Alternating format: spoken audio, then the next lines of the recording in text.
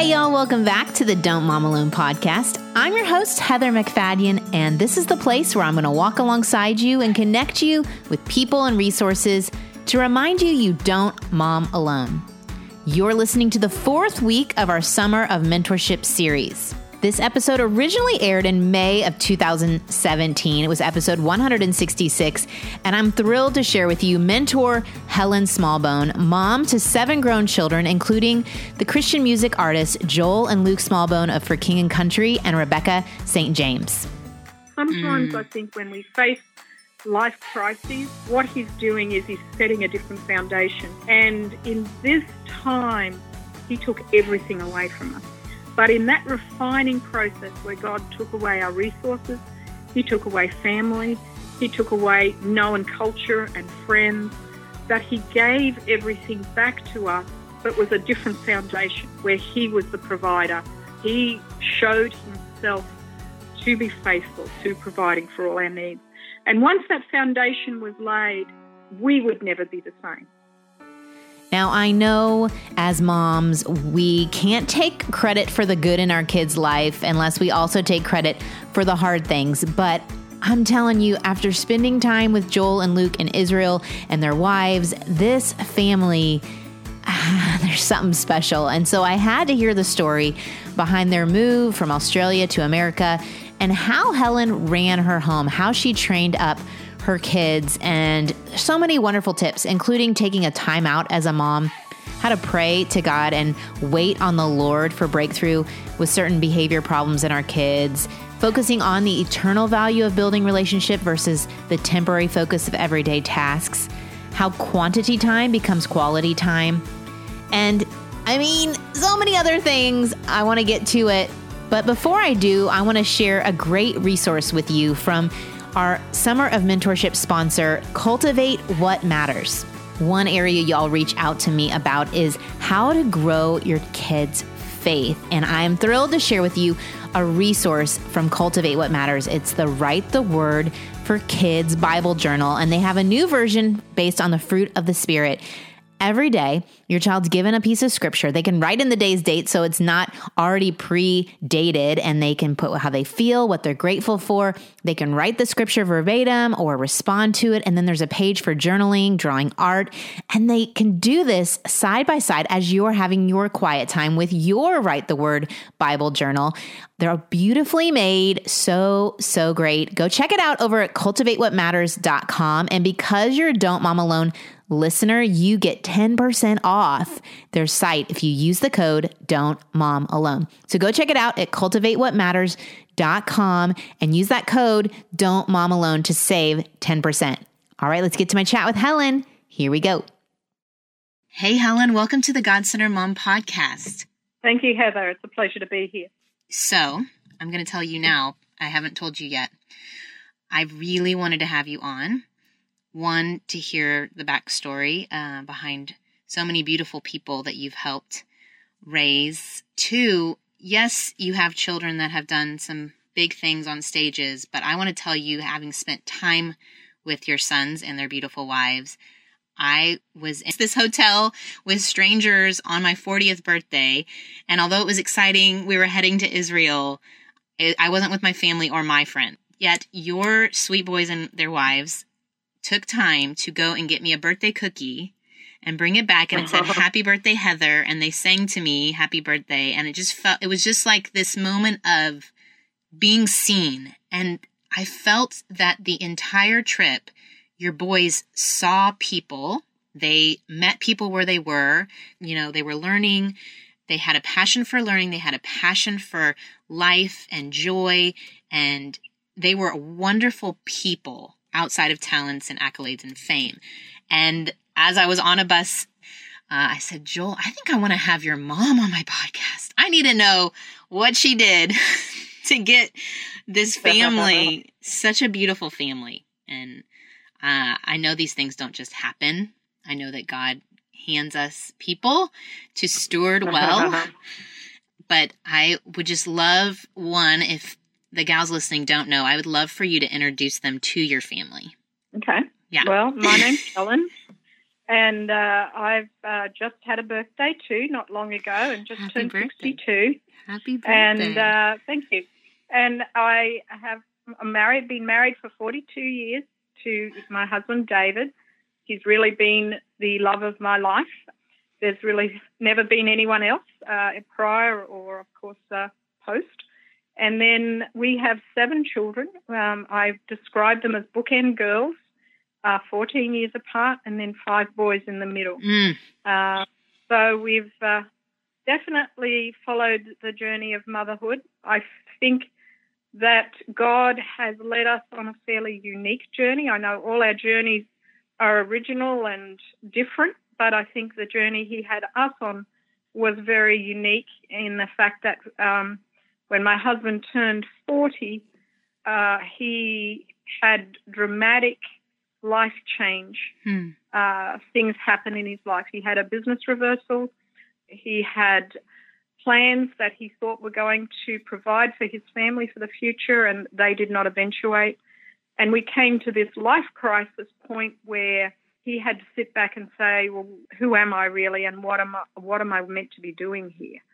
And that led us to selling everything that we had, and 25 years ago, moving the family, which at that point entailed 6 kids, and me being 6 months pregnant with my youngest daughter, across from Australia to America. So I look back at it now and it feels surreal, and it feels like, what on earth were we thinking? But at the time, we had minimal choices, I suppose, and this just felt the right next step. So for you as the wife in that situation, for the gal listening, I know we've recently gone through this where my husband had to do a job switch, and sometimes it's not by choice and sometimes it is. Yeah. How did you as a wife support him through that, or walk through that with him, and not let your own fears, or, I mean, you're leaving family and friends, I'm assuming, in Australia and going to a very far away place. How did you manage? I know that 25 years ago, it's hard to remember exactly, but to give advice to the gal that might be doing that right now. It was a matter of multiple things. We had been in Christian music in Australia, and Australia is a post-Christian country. So we were living a little bit on the edge anyway. And when everything fell apart, we had very strong relationships, in business relationships, with a lot of artists in America. My husband in Australia was a concert promoter, and he would bring in American artists every couple of months to tour Australia, and he would be the national promoter for Christian concerts throughout Australia. So he'd invested heavily in a lot of people here in America. So when this sort of trial came, one, I don't think there was much else for him to turn to in Australia that would have been something that he could have embraced and loved. And a husband who's in a job that he does not enjoy kills the life out of him. Yeah, I definitely felt he had enough get up and go to be able to create a scenario where he would find work. Like, he's not a passive waiting for something to come to him. He actually goes out and sort of opens doors. Yeah. So he's the promoter, so he's fairly sort of strong. And then thirdly, I think I really felt that this was, I suppose, God's leading. This was the door that God opened for us to follow. And I'm an adventurer. I don't like normal life. So, when I saw an adventure of a new world and not seeing many choices or any other choices really back in Australia, this just seemed the next step. And I was probably fairly naive now that I look back. But Thankfully. Naivety is good. Yeah. Well, and I can imagine if you're pregnant with your 7th and you have these 6 young kids and, let's do something different. I've been making children for a very long time. Yeah. It's exciting. So you come to America and you all start off, and just like any starting story, I'm sure it wasn't easy breezy, beautiful, and just success, immediate success. And tell us a little bit of that transition to the new place and the new experience. So when David brought us over here, he did have a verbal commitment from a Christian artist here in America that he had a very strong relationship with to manage him here in America. He knew we were coming to Nashville. He knew he had a real estate agent who was looking for a rental property for us. But really, we came with 2 bags each, so 16 bags, 8 of us traveling, and that was really it. The issue happened, and we had started homeschooling before we left Australia. So I had a friend in Australia who had taken their kids out of school and had noticed a big change in the family structure. They had a large family too. And we'd taken them out of school in Australia. So when we got settled in Nashville, the school year had already started. We got settled in Nashville towards the end of September, and we were so reeling from culture shock, being alone, whatever. None of us could handle not being together. So we chose to continue to homeschool. So we were together. So everything that we faced, we were actually together on. And really, you know, the Bible says, you know, to seek first his kingdom and all these things will be added unto you, and that he'll supply all your needs. God definitely did that for us, because after we were here for 2 months, the job that my husband had actually disappeared. And we were left without a job. And so we had to survive. That was probably the scariest thing that had ever happened, you know, really, at the end of the day. That was very, we were really thrown in the deep end then. So people in the community heard about us, and the community, the church, actually came by and supported us. And then we learnt to work together as a family. So we were offered, first up, we were offered raking jobs in the local community, and we were quite a workforce. Yeah. My eldest daughter, who was 14 at the time, was offered babysitting jobs. Then we got into cleaning jobs. Then my sons got into mowing and gardening. And so we were basically a pretty well-known in our community, you know, family that if you had some odd jobs to do, to call us, and then we would come and do those. And then David did get another management job after a few months. That basically paid our very basic bills. But the kids learnt to go out and do what they could, and they really helped put food on the table. The job that David had covered our rental needs and things like that, but the kids actually ended up putting food on the table. So we really learnt to live by faith over probably a 2-year period, and we saw God supply our needs. Well, I think Joel said, like, George Mueller moments you had. Like where the orphanage, where a truck would break down with bread outside. But like, what were some of those stories where God just provided? Well, we did not have transportation because we didn't have enough money to buy a car. And we definitely didn't have money to rent one. So we were sort of borrowing cars from neighbours and things like that for a while. And then we were here for about 2 months, and I happened to go to a church homeschooling Thanksgiving dinner. And the gentleman there and my husband actually wasn't with me at the time, and he sort of cornered me and was talking to me about why we were in America and what our story was. And he came up. It was getting pretty late, and I said, we're a big family, you know, you're going to have to pick us up and drop us off because we don't have a car.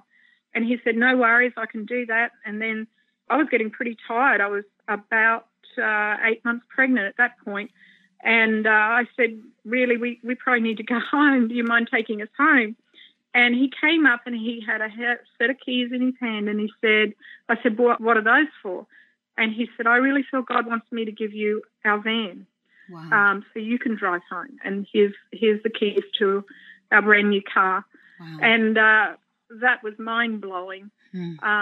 We also had a local Sunday school class who heard that we had no furniture in their house, and they took it upon themselves to come over and walk through the house and just sort of say, okay, they need this, they need that. And then a truckload of furniture just arrived, and they filled our house with furniture. We just ended up seeing miracle after miracle after miracle. We knew God's hand upon us. And any time when it was really hard to get up in a day, something would happen, whether it be someone dropped some groceries off, whether it be a check in the mail, whether it be just a friend calling over. But something would happen that would encourage us to just keep on keeping on and just live a day at a time and see what God does. It's such an encouraging story to me because sometimes we look at the end, the success or the fame or the good things happening, and we don't know all of the faith and the trust and the reliance on God that happened before all of that, or the sacrifice, the service, the fact that your kids did serve and you were bonded as a family is such a testimony to putting those things in first. Don't seek the fame, seek God. And and like you said, seek his kingdom, and all these things will be given to you. Yeah. And I think he had to pull apart. Sometimes I think when we face life crises, what he's doing is he's setting a different foundation. And basically my husband had always been a good provider. And in this time, he took everything away from us. We had no money. We had no resources. It's not like we could pull from, thousands of dollars in a bank somewhere. We had no resources. We'd basically sold everything before we came to pay debt that we had in Australia. We came with what we were pretty much standing in. And it was a hard time for my husband to not feel he could step up and be the provider that he wanted to be. But in that refining process where God took away our resources, he took away family, he took away known culture and friends, that he gave everything back to us, but was a different foundation where he was the provider. He showed himself to be faithful to providing for all our needs. And once that foundation was laid, we would never be the same. That foundation changed us so deeply that we couldn't go back to the way we were before. And you mentioned the homeschooling and the kids were working. Did you continue the homeschooling? Yes. After a couple of years, our eldest daughter, Rebecca, got a record contract.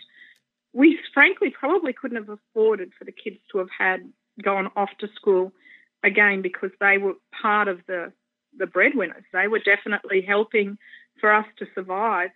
And then we just so enjoyed being together and doing things together and working together, and that was a very strong foundation as well. So that when she got a record contract and my husband and her would travel off, after doing that on and off for a little bit, we realized that we just still wanted to be together. So we decided that we would do it simply. Rebecca performed tracks, and we had minimal lighting and sound. And then the family became actually the crew. So one of our boys, our next oldest boy, Daniel, he learned how to program at 18. He learned how to program moving lights. He'd already been using sort of still lights before that. From about age 14, he'd been using sort of minimal lighting. But he went off to sort of a school to learn for about a week or two to learn how to program moving lights. We upped our stage expertise. The other boys would help with setting up sound and just be the road crew. And we just did it all together. And so their skills grew. As their skills grew, so did the lighting, so did the sound, whatever. They found their areas of expertise. Joel, who is now in for King Country, he started being a stage manager at age 12. I love that. He told me about that. I was like, I have an almost 12-year-old, and I could see my son doing that, but I mean, we don't have the opportunity. That's so awesome. How many amazing things do you learn doing that at that age? Incredible.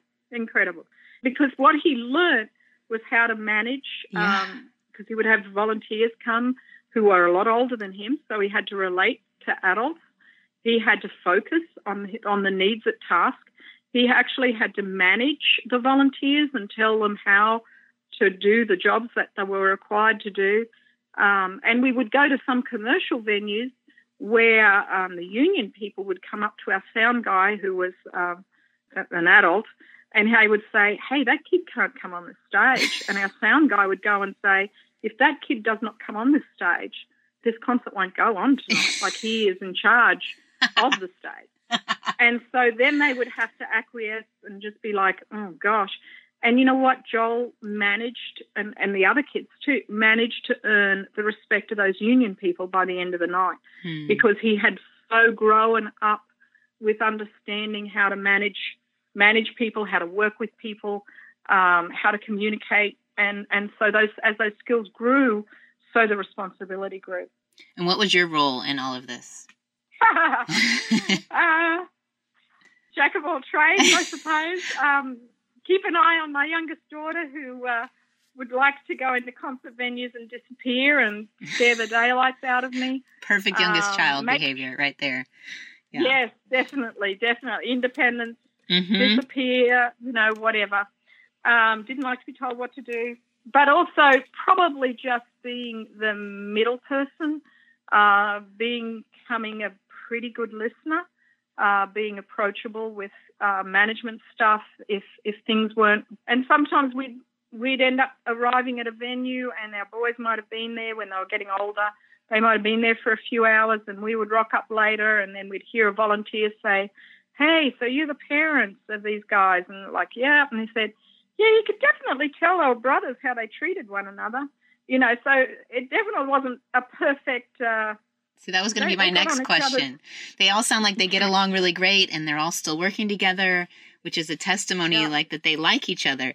But did they ever have the sibling rivalry or the disagreements that feels like is my everyday?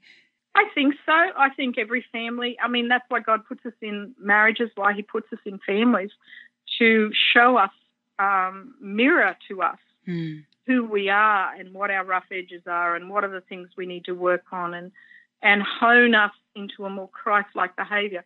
So definitely there were irritations between one another, but a lot of times they actually learned to accept who their personalities were, I think. And still to this day they get irritated by different things about one another, but they've learned to understand the giftings, the unique giftings that each of them bring to the table, and they work around the things that irritate them. And I think that's growing in who we are as people, and that's the way that God planned it to be. Are we ever going to be perfect? Definitely not. No.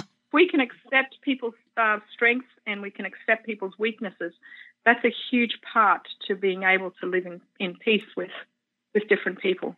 Now I'm imagining with, girl bookends and these 5 boys in the middle, you had to do a lot of training with your words and with your actions. What was something you repeated a lot in your home?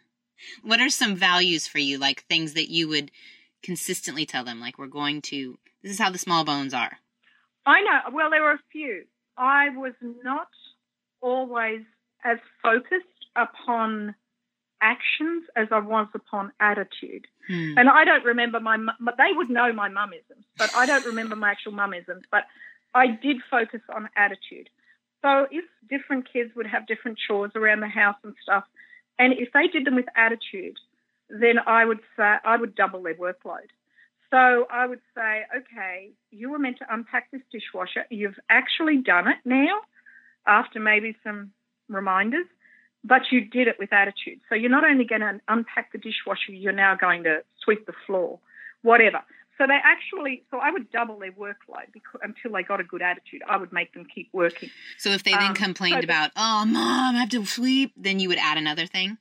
I'd add another job. Yeah, okay. If it was disrespectful. Yeah. If it was disrespectful or their attitude was anger, we would deal with the attitude. And they would learn pretty fast that it was probably better to have a good attitude and do the job than just do the job, because the attitude paid more to me than actually the work. I was just going to say, I think that helped lay a different foundation. I remember when our eldest son, and I tell this to young mums, our eldest son, this is when we were back in Australia, he came in from school, because they were in school for a while in Australia, the oldest kids were, and we had an argument. It was post coming in from school. He stormed down the hallway and slammed the door, at which point I'm like, okay, that's unacceptable behaviour as far as I'm concerned. So I had a habit of sending everybody to their rooms. I would sit down and have a bit of a quiet time to calm myself. And then I went down there and I opened the door and I said, "Don't ever slam that door in my face like that again." And then he was still furious. And I was still pretty angry too for whatever whatever had happened. But I ended up going to him and saying, "Hey, you may not like me at the moment, but this isn't about liking one another. It's about love. We love one another. And because of that, we're going to action on that love. I said, come and give me a hug. And eventually he came, gave me a hug, and he broke down. He cried. I cried. We prayed together. And I reckon from that day on, the bond that we had as mother and son had changed. So I think God puts us in our homes. He puts us in these relationships to grow.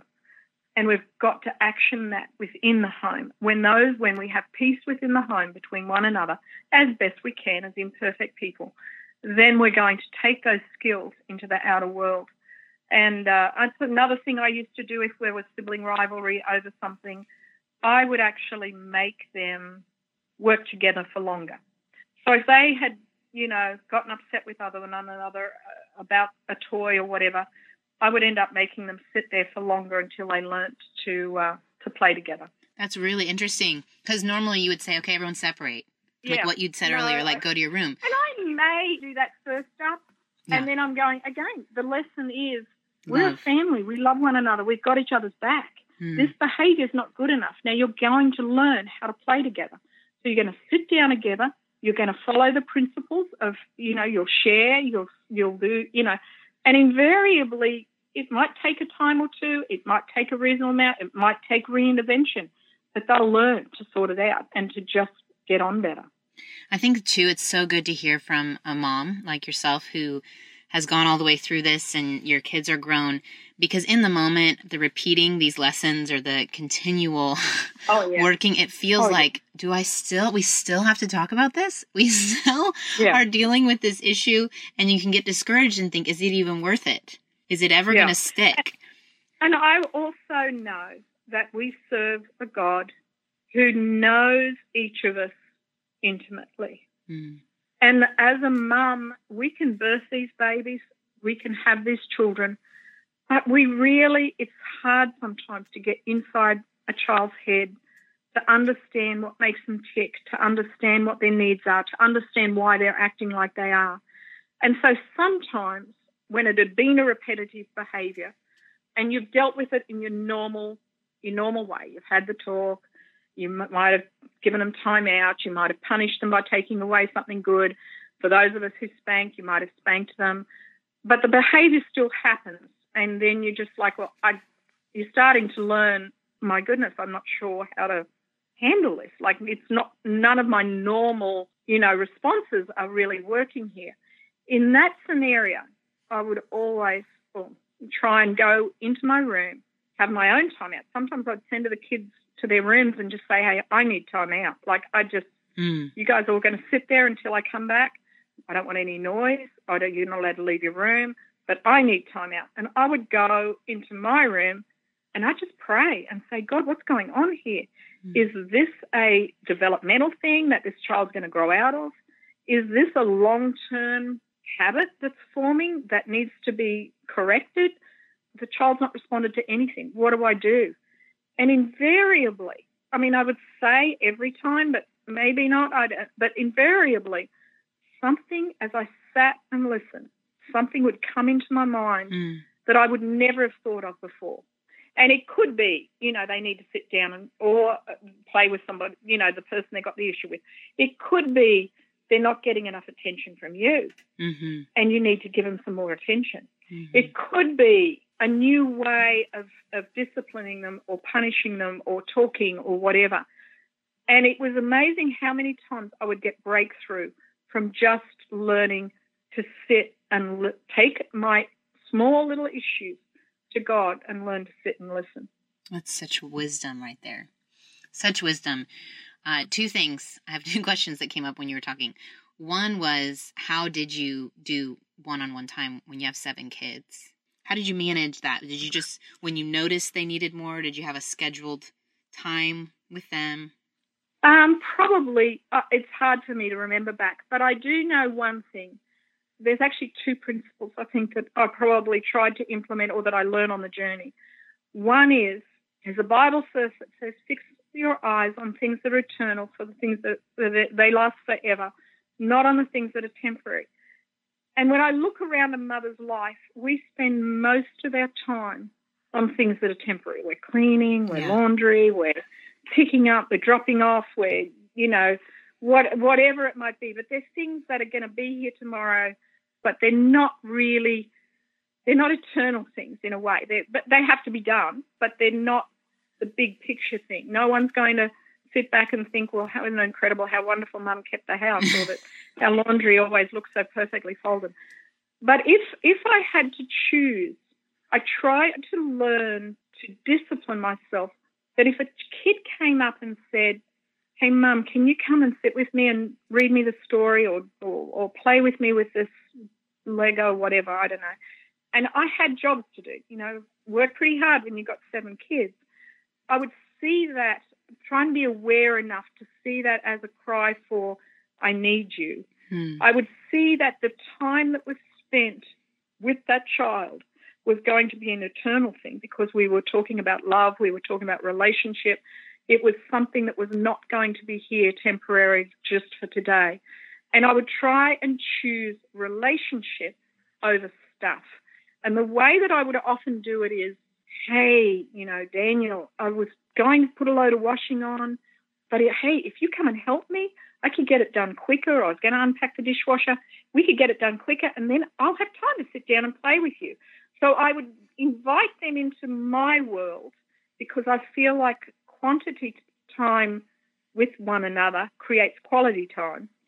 And then I'd invite them into my world, and then I would go into their world. And it was a compromise, but we were still spending time together. The child still felt wanted.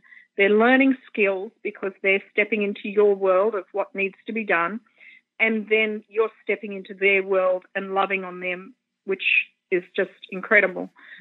So I think there was that element that I learnt was an important one. I learnt that negative behaviour evokes a response. So negative reaction is better than no reaction at all. Yeah. So a child can resort to negative behaviour in order to get your attention. And if I felt that that was again happening, then I'm realising something about the child. The child's not getting enough attention. And then I would just try in whatever they're doing to sit with that child, whether it be if they're watching TV, come and sit on my lap. And sometimes just that cuddle time, that touch time is just so important. Sometimes it might be, hey, Ben, come and help me do this little thing here. I just want to spend some time with you. I like how you add that at the end, though, instead of just saying, help me do this, like it's a job that you have to do, like laying it out for them, and especially for boys, exactly what's going to happen. Like, you get to spend time with Mom where they might not intuit that. That's good. And a lot of times I think boys especially have to be kept very active. And I know when we were homeschooling and I'd get them to try and sit down and do schoolwork, sometimes I'd be like, hey, guys, go and run around the house 10 times because you guys just haven't got it together here at all. And you can't expect somebody who's got X amount of energy to just sit and do the right thing all the time. You've got to recognise that they're boys and they've got to use that energy. And these days, with ADD and all the other stuff, there's probably boys and girls that are similar. But you've got to recognise they've got that energy and try and not stifle it, but get them to use it, and then hopefully you can create some better time afterwards. So my other question for you, too, is you mentioned, taking that time out for yourself and praying to God and getting direction from Him. What did time with God look like in those years with young kids at home and making time to be in His Word and to pray? Oh, gosh, now you're stretching my memory, I suppose. I know some moms are like, I just don't have time to be in God's Word. I don't have time to pray. Did you make that time? Did you set aside a time? Well, yeah, I think another foundation that I really had, that I know a lot of mums fall into the trap of, because I've been there, done that, and that is that you often do have a section of the day, usually, after lunch, where kids do go down for a nap. And for those who don't go down for a nap, I would train them to go and sit on their bed and read quietly. And that would give me an hour or so, sometimes it might be more, where I could have a quiet time. Then you've got some choices to make. You've got some choices. Is this now going to be me time, or is this going to be me be catch-up time? And I found the times when I used it as catch-up time, which means I fold the laundry, I get the, whatever, clean the house, vacuum, whatever.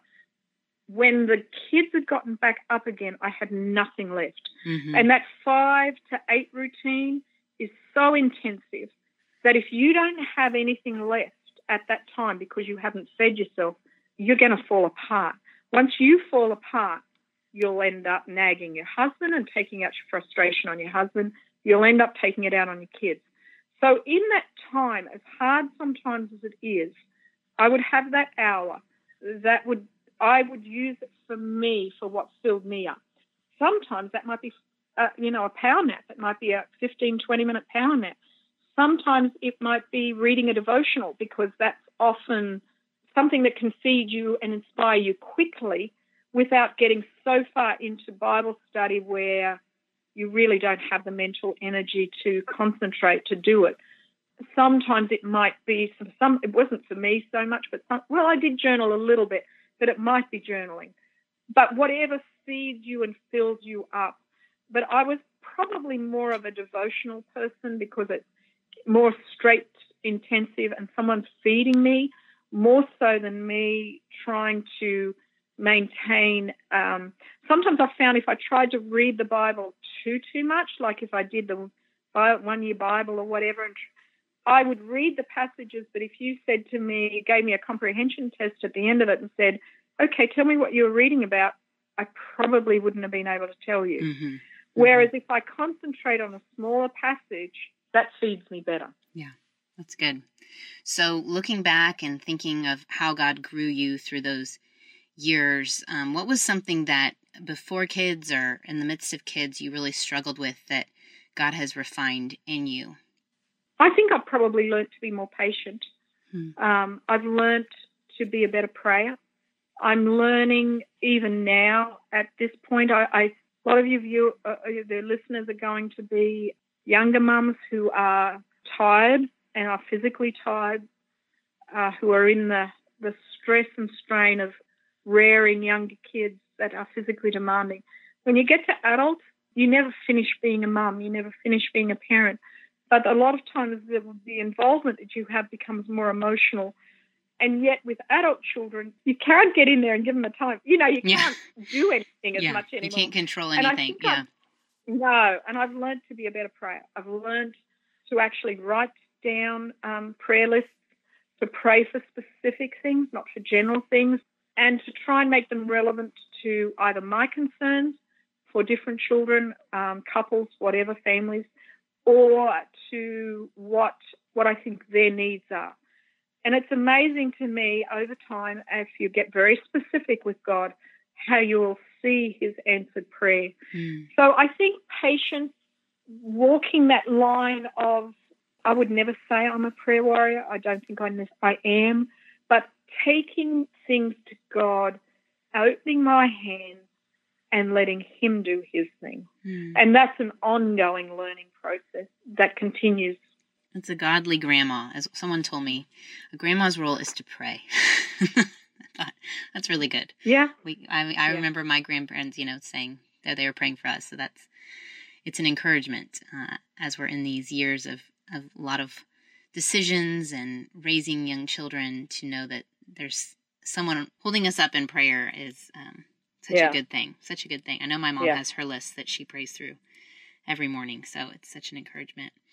And now that you're seeing your kids and they're growing up and you're seeing them work together and do great things. I just saw For King and Country got nominated or they're in the runnings for K-Love Awards. And how do you handle all that as their mom and their adults? Like, I know you pray for them, but what is that like for you? You mentioned you're not really into being in the spotlight. So how do you maneuver all of that? I like to go out on the road, just to have a presence there. So I do have a responsibility when it's For King and Country, and I did it for Rebecca as well.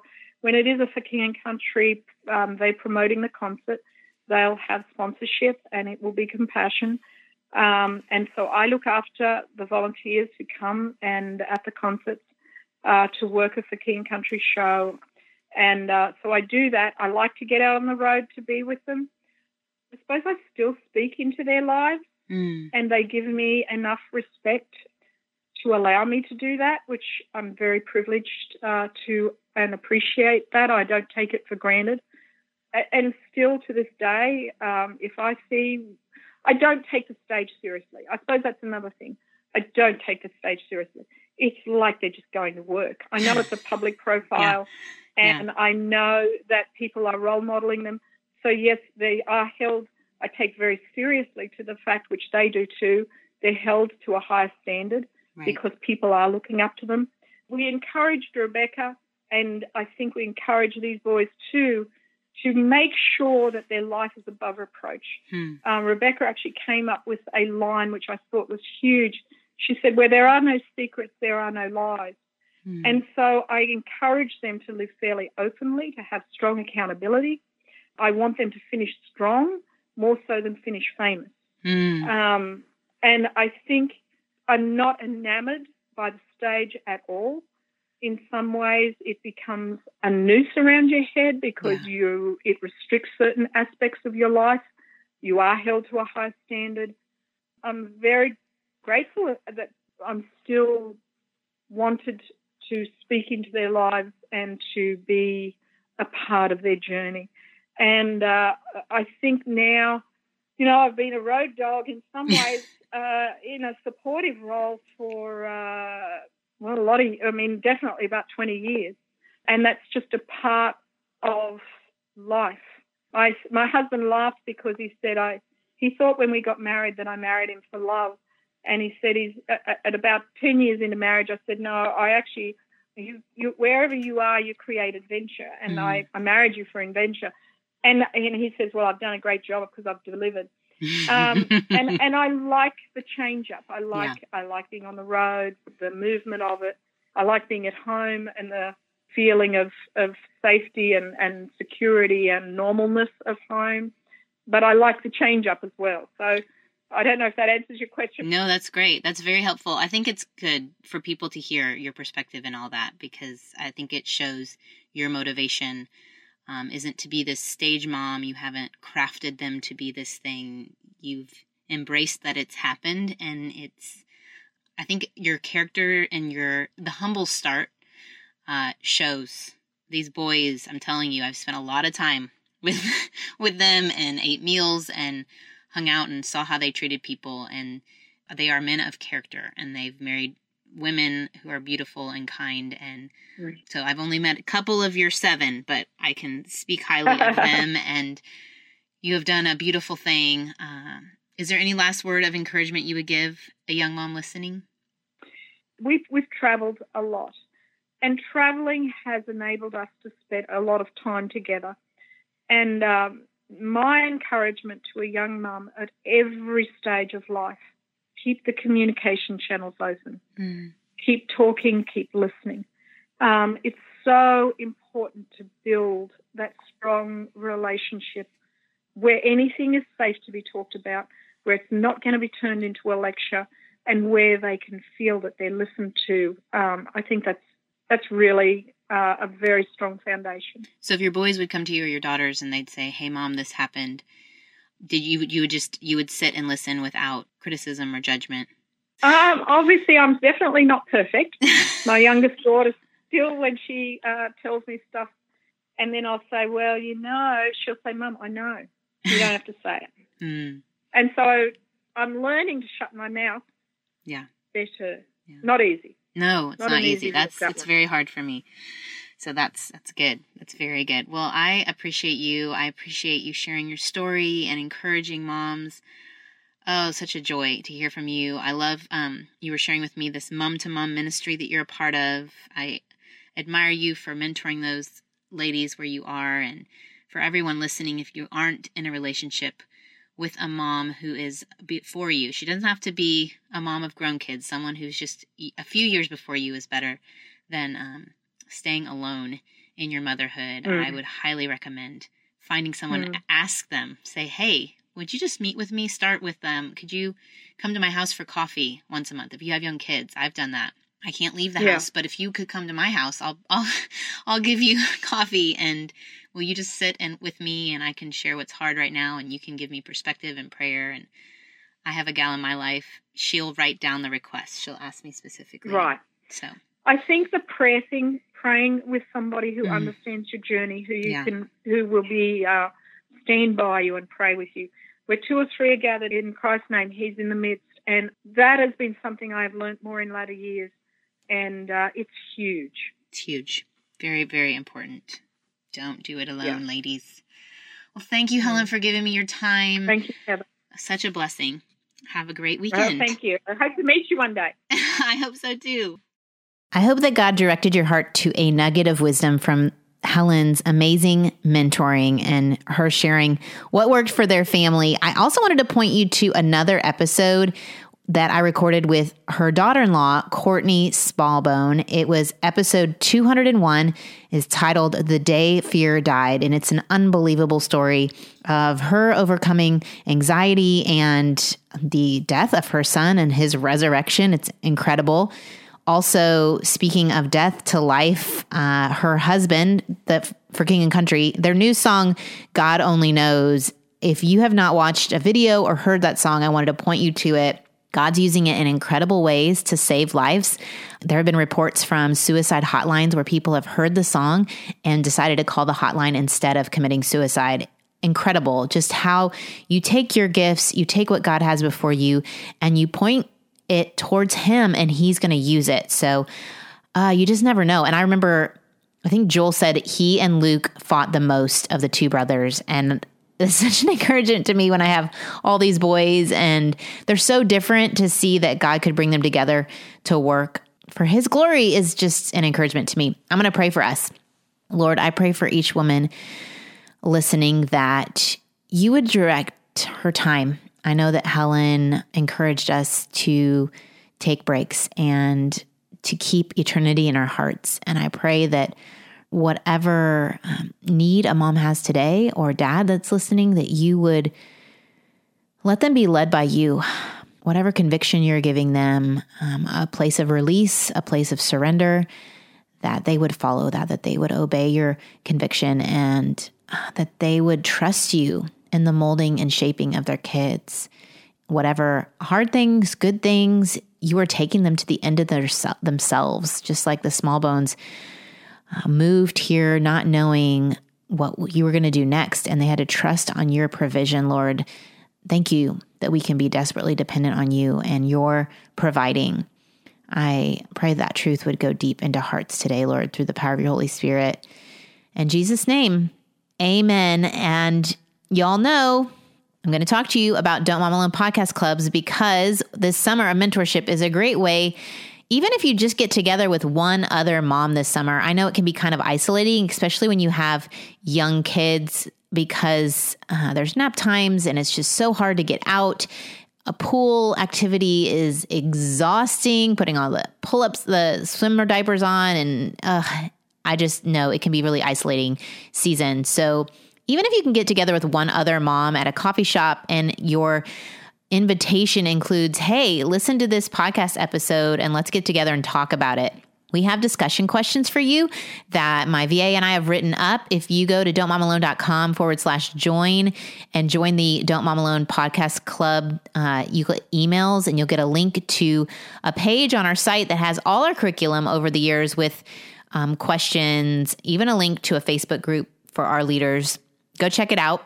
I want to make sure you're in community. I also want to invite you to our Don't Mom Alone live event happening in Capel this year on August 23rd. And hopefully we still have tickets at the time this show releases. Go over to don'tmomalone.com/live to get more details. One of our podcast club leaders is hosting it, and I want to meet you there. So come join us. It's only $10, and I want to hang out with you, and I want you guys to be with each other. All right. Have a great rest of your summer. Adios. I hope you enjoyed this episode of the Don't Mom Alone podcast. If you're wanting to connect with more people and more resources to help remind you that you're not alone, head over to don'tmomalone.com. That's where you'll also find show notes with any links mentioned by our guests. Most importantly, I want you to know the good news, the great news that you're not alone, because God has promised to always be with you. With faith in Jesus Christ, the one who died for you and rose again, Jesus said when he left, he was going to leave a helper, a comforter, to be with us. God in us. Moms, that's superpower. So while you're washing dishes at your kitchen sink, while you're driving to and from work, while you're feeding that baby late into the night, while you're cleaning sticky floors, God promises to be just as present with you as when you're worshiping in a church pew. As it says in Zephaniah 3:17, the Lord your God is with you. He is mighty to save. He takes great delight in you. He will quiet you with his love, and he will rejoice over you with singing. Now that's good news. Have a great day.